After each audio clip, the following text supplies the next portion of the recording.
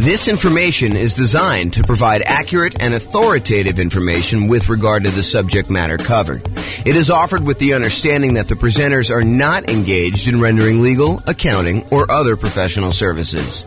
If legal advice or other expert advice is required, the services of a competent professional should be sought. Welcome to the Boston Real Estate Investing and Real Estate Financial Planning podcast. Learn all about investing in real estate in Boston, Massachusetts, with a combination of real estate financial planning and modeling with numbers specific to Boston, plus syndicated, more generalized recordings of live and pre-recorded real estate investing classes, not all of them specific to Boston. Be sure to stay tuned after the podcast for a message from our sponsors. Well, good morning and welcome, everyone. I am your host, James Orr, and this is another class on deal analysis. Today, we're going to talk about a couple interesting little differences you might see when analyzing certain types of deals. And I'm going to use the example of new construction because I think you're likely to see some of these things on new construction. And one of the things is almost exclusively to new construction, but we'll kind of go through that as we come up with it. So I'm going to jump right into using the world's greatest real estate deal analysis spreadsheet. And you can go download a copy of this at realestateFinancialPlanner.com/spreadsheet. And there are some updates I've been making. So you'll have to download the newest version soon after I release this. I'll probably release it in a couple days, although I do have some family coming into town, so might be taking about a week off between now and the next recording. So it might be a little bit before you get the newest version, but I'll post the video and then we'll do the latest updates so you can kind of see some of the changes. Okay, so let's jump right into it. So I'm going to assume that you're buying a $400,000 new construction property and that you're buying it for $400,000. Now, the seller concessions, the seller, the builder in this case, is unwilling to give you any seller concessions, except they're going to give you a kind of like special loan program like that they can get through their lender that they're going to pay for. And so it is sort of like you're getting some seller concessions. They're going to do this 3-2-1 rate buy down plan where you're going to get a lower interest rate for the first year, a much lower interest rate for the first year, a slightly lower one for the second year, a slightly one for the third year. And then by the fourth year, you're going to pay the regular normal interest rate for the next, whatever that is, 26 years remaining after that. Okay, so that's what they're doing. Now, they did say they would offer you, if you wanted to, a certain amount of money in order to buy down your interest rate permanently. And we covered that in the last class where we talked about the seller being willing to give you, a 3% buy down, and you could use that to buy down the interest rate permanently. So I don't know if I want to mix those two together, but the idea is that you could do one of those where you buy down the interest rate permanently, or you could do this 3-2-1 buy down and get significantly better cash flow the first year, a little bit worse cash flow the second year, a little bit worse cash flow the third year. And then by the fourth year, you're at what the regular interest rate is for the loan for the term of it. So maybe I will do a direct comparison class. I'm not sure if I'm going to cover that in this class or not. So we'll go there. So basically, let's assume also that you're going to be doing this as a nomad. We're going to start with 20% down just so we can see it. And then we'll switch over to what it looks like when you put 5% down. Your share of the closing cost is going to be 1%. And because it's new construction, this is one of the things that's interesting and different. Because it's new construction, you might think to yourself, hey, there's really nothing for me to do because I'm buying a brand new property. And you would probably be mistaken. The thought process is that when you buy new construction, sometimes there's things that you normally get with a resale property that you don't get with new construction. For example, in some properties, it includes some resale properties, it includes window blinds throughout the house. The last person to sell it is just including those on there. However, when you buy new construction, sometimes the builder is only putting in some window blinds, like maybe the front of the house. Sometimes they're not putting in any window blinds at all. And so you've got to have some money set aside for things like that you have coming into the property.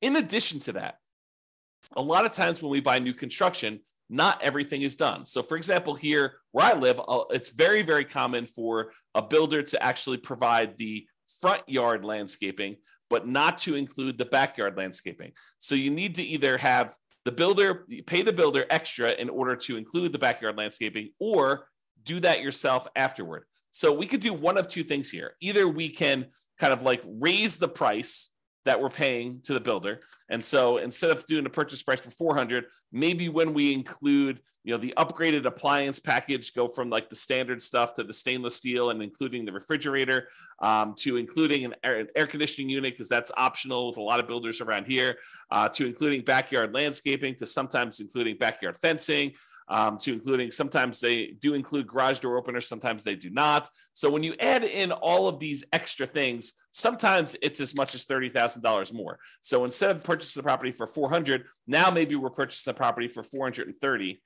And still, we've got some things that we cannot roll into the builder. Like some builders will not allow you to roll in the blinds on a property. And so you'll have to pay for those out of pocket. And so you should budget something, whatever you think it'll cost you to do those things, as additional rent ready costs. Okay. So we've raised the price in order to include those extra things. Now, a really important note here. That note is some of the things that we often want to roll into the cost of buying a new construction property, an appraiser is going to give us little or no value for. So there is a chance, especially as you add more and more things to the price of the property, that the property will not appraise. And if the property does not appraise, that means that you will need to be bringing more than just your regular down payment to purchase the property. So for example, you'll notice the amount for down payment is $86,000 here. It's 20% of that. However, what can happen is when we do the ARV, let's say the ARV only comes in at 410. That means that we need to then bring more to the table. I'm sorry, we're purchasing it for 430 and we're doing 410. So yeah, so the 20% should be based on the purchase price, not the ARV. So yeah, so basically we're going to do that, and then we'll need to bring additional money to the table in order to cover that additional shortage. So just be aware, like for example, I bought a property, a new construction property, where I had the builder finish the basement. It was actually much cheaper for me to have the builder finish the basement, and better because I could finance it at 3.5% or something like that in order to have the builder do that. However, when we went to have the property appraised, the appraiser did not see the extra value in what the appraised amount was on the property. And so that they were unwilling to give us the additional cost of finishing the basement in the appraised value. And we ended up needing to come to the table with additional money in order to cover the difference between what the property appraised for and what the cost of the property was, in addition to our down payment. Okay. So just be aware that that is the case. I'm going to make a note here to update something in the spreadsheet, so it'll be fixed by the time you get it. Okay, cool. So rent ready cost, you can see that there. And then we calculate the cumulative negative cash flow in this particular case. I'm going to adjust the monthly rent up to about what it would be. We're going to call this one $2,800 a month. So we have a little bit of negative cash flow with the property here because that's just what the numbers are. So it's $162 a month negative cash flow based on what we're seeing here. Oh, and because we're putting 20% down, the rate's really closer to 7%. So it's really $191 a month of negative cash flow here based on what we're seeing now before we do any adjustments. Okay. So we see the rent ready costs. We see the cumulative negative cash flow there. If you want to cover like what we talked about there, go watch the previous class. I walk you through a bunch of what's going on with the cumulative negative cash flow. The short version of this is when you buy a property, you should have enough money for the down payment, plus enough money for the closing costs, plus enough money for any rent ready costs that you need, plus enough money for your reserves. And in addition to all of that, if you have negative cash flow on a property, it is prudent, it is more conservative for you to say, look, my negative cash flow for the life of this property, with rents going up a little bit each year, my expenses going up a little bit each year, my payment on my property is probably going to be fixed. I'm likely to have negative cash flow for a number of years before rents creep up enough where I no longer have negative cash flow. The world's greatest real estate deal analysis spreadsheet actually will do that calculation for you.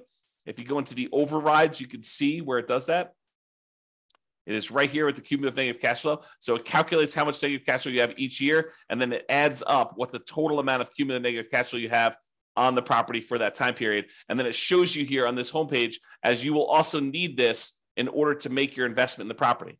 So when you think about how much you need to do the deal, it's not just down payment.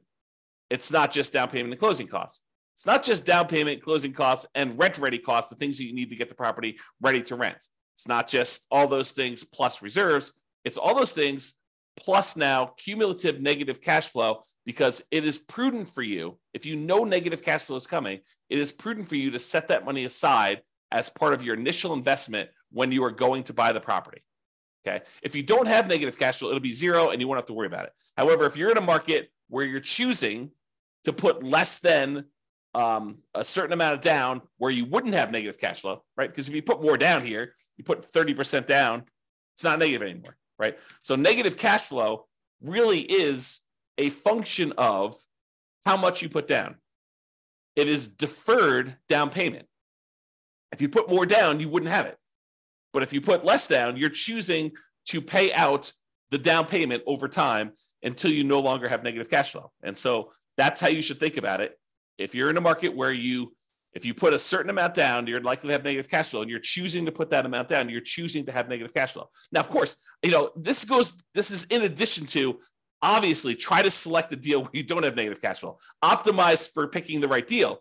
But if you're in a market and you're trying to do a strategy where, this is the strategy because you put this amount down, and this is the best property you can find in your marketplace in our current market conditions, you have a choice. You can either not make the investment, continue to save money until you have more to put down, or you could choose to put this amount down and have the negative cash flow. And then you got to evaluate whether that makes sense for you by looking at the overall deal and making that analysis.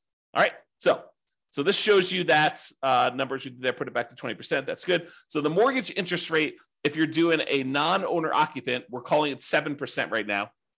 And you can see what that looks like. If we go to a owner occupant loan, we're going to lower that the tiniest bit, and we're going to add PMI in here. So we do have PMI added in right now. So this is really zero when we're doing the initial analysis, because we don't have PMI because we put 20% down right now. And so negative cash flow is negative $191 a month. Monthly rent on the property is $2,800 a month. The vacancy rate, we're saying the vacancy rate for a brand new construction property is going to be about 3%. That's because we're starting usually 60 to 90 days ahead of time when we are trying to fill the vacancy. Property taxes are based on whatever the property taxes are in your marketplace. In this case, we're using 0.56% to estimate that. Property insurance on a $430,000 property, probably in the $1,450-ish range. Go check with your insurance agent to get that number. The HOA dues, we're going to say this is $350 a year for HOA.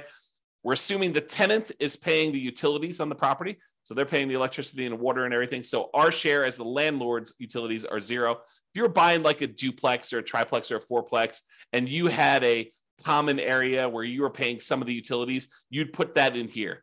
Or if you were paying the utilities on a property and then billing back, you might increase the income on the property and then put in some utilities here. But in this case, the tenant is going to put them in their name, and we're not going to be responsible for any of them. Some people would prefer, they're going to say, look, when the property is vacant, I'm paying the utilities. So I'm going to put a small number in here. I'm going to put, whatever it is, $20 a month or, $240 a year in order to account for that really small amount of time that I've got the property and I'm responsible for utilities.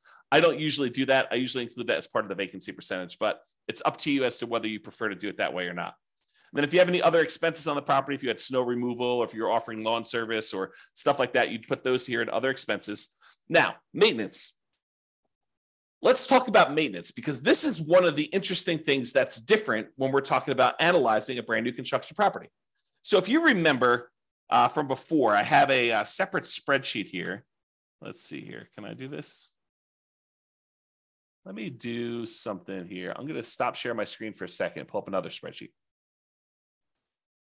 Okay. And share my screen again.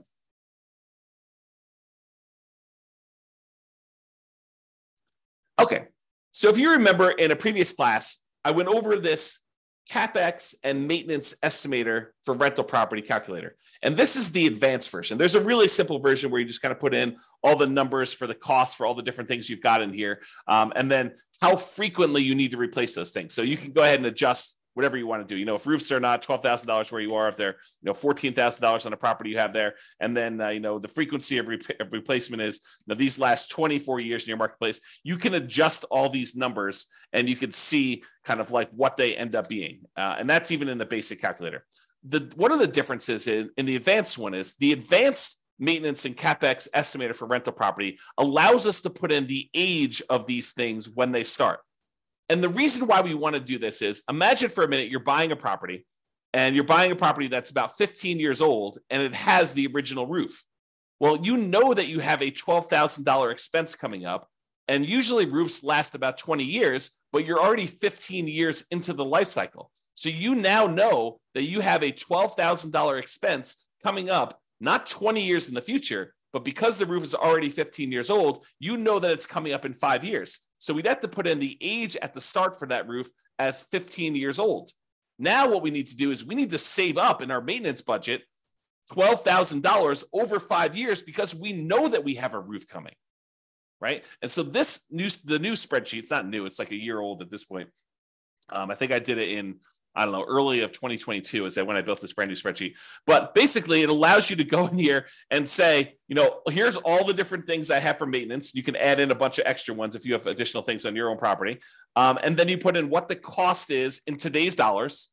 And then I automatically adjust for inflation for you. So we know that, if you're planning for a roof and you're saying it's $12,000 today, well, I can tell you for certain that in 20 years from now, a $12,000 roof today is not $12,000. So if you think you're just saving for $12,000 20 years into the future, you would be incorrect about that.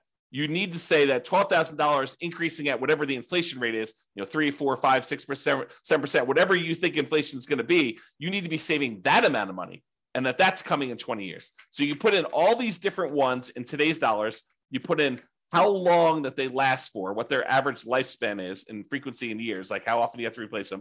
And then you put in how old each one is, and it will redo all the calculations for you. So why do I tell you this? I'm telling you this because with a new construction property, all of the age at the start is 0.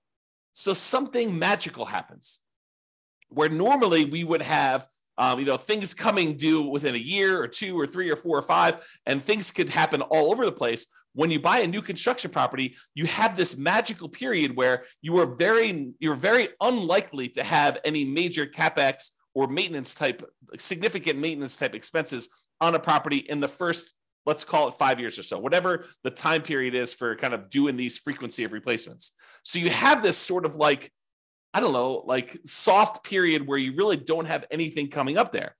So if you wanted to be more aggressive in your deal analysis, you could choose to lower the amounts you are setting aside for maintenance in the first 5 years, have it steadily increase over the first 5 years, and then be at full capacity after the 5-year point, knowing that you're going to have regular maintenance probably happening closer to then. The reason you could think about this is if you bought 100 new construction properties all at the same time, and you had all the numbers for the 100 of them, you are less likely to have maintenance in that first year because almost all of them are new. Are you going to have some maintenance? Is something going to break? Sure. Is it usually going to be covered by the home warranty given by the builder? Yeah, in most cases, it probably will. Are there some things that will not be covered? Damage done by the tenant where you can't prove that they actually did something, and the builder is unwilling to cover it, and the tenant doesn't think it's their fault. Are you going to cover that?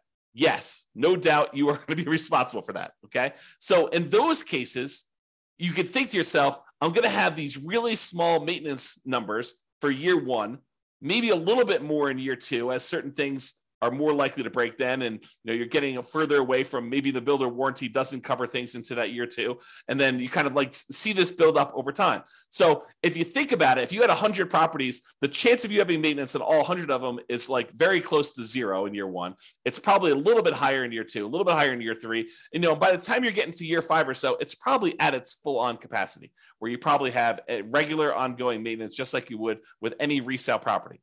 Why do I go through this whole story to tell you this? The reason why is, let's stop sharing my screen for a second, switch back to the other spreadsheet. Let's see here, other spreadsheet. The reason why I tell you all this, share screen again, is because some people will choose to take advantage of this in their deal analysis. They will choose to go to the override section. And I'm not suggesting you necessarily do this, although it is reality. I think when we did another class before on CapEx, we had another investor run through their whole entire portfolio, which consisted of a bunch of new construction properties. And we showed that this is a real phenomenon, that this lower capital expense number for new construction properties is a real thing. So you could go down here let's see here. Where's maintenance? Maintenance percent. So instead of having 10% every year for the first 5 years, we basically could go in and say, look, in the first year, maintenance is going to be 2%. In the second year, it's going to be 4%. In the third year, it's going to be 6%. In the fourth year, it's going to be 8%. And then from then on out, it's going to be 10%. And so we could go ahead and manually override maintenance in the early on years going all the way through. So now when we go and look at deal analysis, the cash flow has actually improved significantly, especially in year one, because we have this lower maintenance number. And so that's what's going on. Even though we have 10% here, we overrode the number here and the overrides and do this. This is another reason, a gentle reminder as to why you should always, always, always start with the fresh copy of the spreadsheet and try not to use one that you used to analyze deals previously. Make your own template, save a copy, and then before you go and start analyzing a deal, make a copy of the original so that you don't go and accidentally start analyzing deals where you had left this in here and you didn't realize that you left it in here. And now the deal looks amazing on any deal you analyze because you have this maintenance percentage sitting there. Okay? So that's what we could do on this property. And I'll leave it there for now just so you can see what's going to happen here. But we can go change it back if you want to later. All right. Also assuming that you're self-managing the property, the land value is worth 15% of the original purchase price. It's a residential property, and the effective income tax rate for you for calculating cash flow from depreciation is 20. So when you look at this deal, buying it with 20% down for new construction, it doesn't look horrible with our current market conditions right now. Now, in your market, you may be thinking, I don't buy anything if it only has $22 a month cash flow, putting 20% down. James, you're talking crazy. Sure, if that's your marketplace, you know what is available in your marketplace. What I'm telling you is use the best deal you've got in your market and they analyze it that way. In this case, in our marketplace, $22 putting 20% down is actually probably a pretty decent deal, especially for new construction property. Okay, so you can see what these numbers are, and then you can see what the overall returns are in dollars from appreciation, from cash flow, from debt pay down, from the cash flow from depreciation, the total amount. And then we could see if we had to have 6 months of reserves set aside, this is what the total amount would be, including the return on the reserves. And then this is the total dollar amount and return in dollars for all four of those things, plus the return in reserves if we set aside 12 months of reserves. And then this is the return on investment, your ROI for each one of these. We could show you the cash on cash return here, or the cash on cash return is actually all of these as well. It's the same number. And so you can see how it is overall. And you can see what the overall return would be if you sold the property after a certain number of years. You can look at the annualized return on investment, the compound return on investment, or the internal rate of return if you're type of an IRR type of calculation for them. Okay. I'm not going to cover return on true net equity or, the cost to access equity or all that other stuff. It's all on here. We're going to cover that in future classes, but you should be looking at those, in my opinion. All right. Now, I'm going to now go and talk about buying this property as a nomad. And I'm going to show you what happens if you use the builder's 3-2-1 buy down type of dealio and how to do that. Okay. So there's a loan program right now where the builders are allowing you to, sellers are, sellers can pay for this as well, but the seller or the builder is paying for a fee in order to give you preferential financing with their lender. And they have, and you could probably get this from other lenders if you're willing to pay for it as well. But I'm using it in the context of the story that the builder is providing this as a perk for you to buy the property. And so they're paying a fee in order for you to get a exceptionally low interest rate in year one, a little bit worse in year two, a little bit worse in year three, and then finally the full on regular interest rate in year four. So I'm going to switch this over now, and we're going to go to a nomad property. So we're putting 5% down in this case, still have the same rent ready costs. We're still paying all that extra stuff in order to have the builder roll the things into the loan there. We now have much more significant negative cash flow, though that's going to change a little bit here in a second. We're now going to go to 6.875%, which is the rate you can get if you just got the loan straight up yourself. Private mortgage insurance, we'll call that 0.4 or so. PMI drops off at 80% loan to value. And so now you have significant negative cash flow on this property, even with that maintenance in effect, where we have that lower maintenance because we did the 2, 4, 6, 8, 10 maintenance plan over the first 5 years. Even with all that in place, we have this pretty significant negative cash flow on the property. Now, if we came in here, and I think in the last class, we increased the closing cost to 4%. We brought down the rate to 5.625. And now cash flow is a little bit more reasonable at negative 177 a month. When you add that to the cash flow from depreciation, the tax benefits you get by owning the property, actually the true cash flow, including the cash flow and the tax benefits, is $45 a month positive. So when you do that, if we were going to go buy down this rate, you could do that. The negative cash flow is significantly lower when we do that. And so it doesn't look as bad. So try to remember this as like, 177, negative 177 is what the cash flow is, because we're going to do a different version of this. So instead of doing that, where we bought down the rate using 3 points in order to get the rate now what we're going to say is this. We're going to have the builder provide as a perk this special buy down loan. And the special buy down loan is going to be 3.875, but only in the first year. Only in the first year. After this, we need to go change the interest rate. Let's see here. Mortgage interest rate. So it's 3.875 in the first year. It's 4.875 in the second year. It is 5.875 in the third year. And in the fourth year, it goes up to the full 6.875, and it stays that way for the remainder. Okay. So now we could see that this was a 3-2-1 buy down. So 3 points, 2 points, 1 point, and then basically it goes to the full rate. And you can see what that is. And we did that by going into the overrides tab and overriding the loan. Now, when we go back here, it changes everything. But realize it's a little bit deceptive, because even though now it's showing that we have this $254 in positive cash flow, realize that is only a year one thing. And by year two, our cash flow is not $254 a month positive. It's actually cash flow in year two, it's $26 positive, because the interest rate went up in year two. And so now our cash flow went from being pretty significantly positive, $254 a month. Now it's only $26 a month positive in year two, because the interest rates went up in year two. And by year three, the monthly cash flow is negative $216. In year four, it's negative $472. And then it gets a little bit better until we get to be positive here around year 10. Okay. Because it went back up to the normal interest rate. So the cumulative negative cash flow that we have is about this $19,136. Okay, so you can see that the cumulative negative cash flow is $19,136. Whereas if we had done the alternative plan, if we had paid down the rate here and we had just gotten 5.625, it would have been $21,256. Okay, so it's a little bit less by doing it the 3-2-1 method. And in that first year, you have less negative cash flow. There's a chance, you can't rely on this, but there's a chance that interest rates will come down in the next year or 2 or 3, and you'll be able to pay some money. You'll have to pay for the refinance, but you'll be able to pay some money and actually get out of that loan. Now, should you rely on that?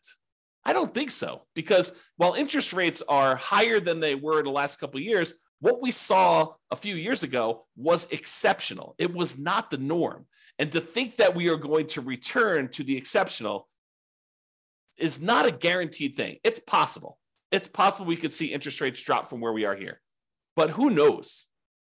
7% interest rates are about the middle of where we normally have been historically. If we look at if we add up all the times that interest rates were at about, below 7% and all the times that they were above 7%, look at on a time measurement, how frequently this happens. I think the 7% rate is about halfway.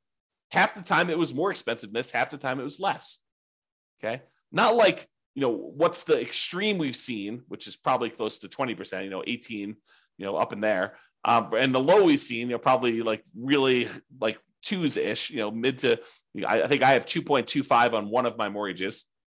So you have this wide range of stuff. And I'm not showing you what the middle of the range is, take the high and take the low and divide by 2. I'm saying if you look at time and how long we've been at certain interest rates, we've been higher about half the time. We've been lower about half the time. So 7% is not an extreme high. And I'm just trying to give you some perspective as to whether it's likely you're likely to see interest rates go back down. Definitely possible. Definitely possible. But it's also possible interest rates will go up from here and you will not want to refi.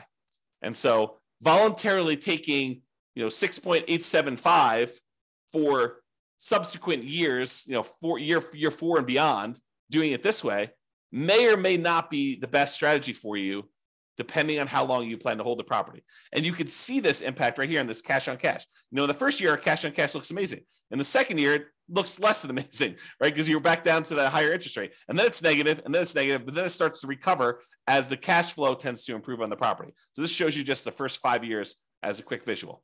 All right. So I think I covered what I wanted to cover. I wanted to talk about the idea that in a lot of cases, you're going to be adding to the price because you're going to need to add things to the purchase price. I wanted to talk about the idea of this 3-2-1 buy down and how that sort of compares in some ways to some of the other things we've looked at. And I wanted to talk about how the maintenance thing could work on properties if you want to be less conservative. If you want to be more conservative, let's go back and just change those overrides back. And let's just see what it looks like. Let's see, where was my maintenance override? Here we go. So I'm just going to delete these. So now we're at 10% for the whole thing. Yeah, so now cash flow in year one is only $37. But you only put 5% down.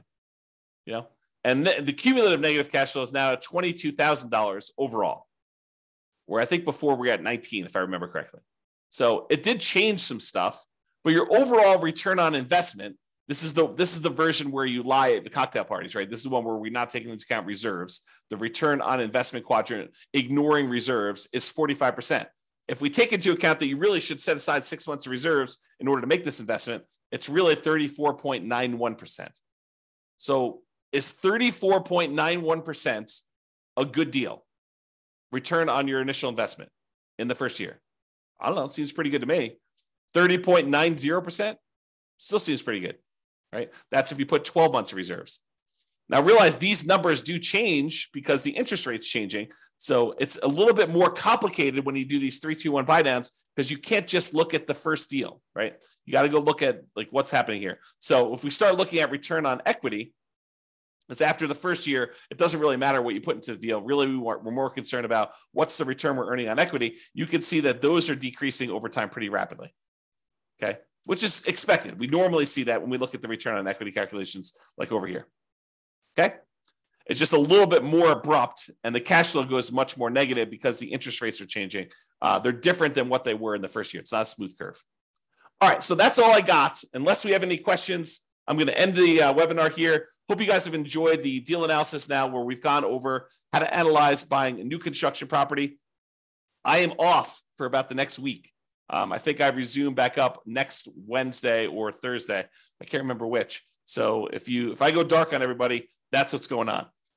Have a great day and weekend, everybody. This has been James Orr. Bye-bye for now. With home prices up, mortgage interest rates up, and rents up but not quite enough to counteract the higher prices and interest rates, cash flow on rental properties in Boston is harder than ever. Book a call with the Real Estate Financial Planner to apply our proprietary 88 strategies to improve cash flow on your rentals. See the show notes for a link to schedule your call and improve your cash flow today. If you're a real estate agent, lender, or professional in Boston that wants to help our real estate investor listeners, consider reaching out to learn about collaboration opportunities with this podcast. We'd love to add more value to our listeners by having you assist our investors buy, sell, and finance their real estate investments. See the show notes to schedule a call to discuss collaboration opportunities.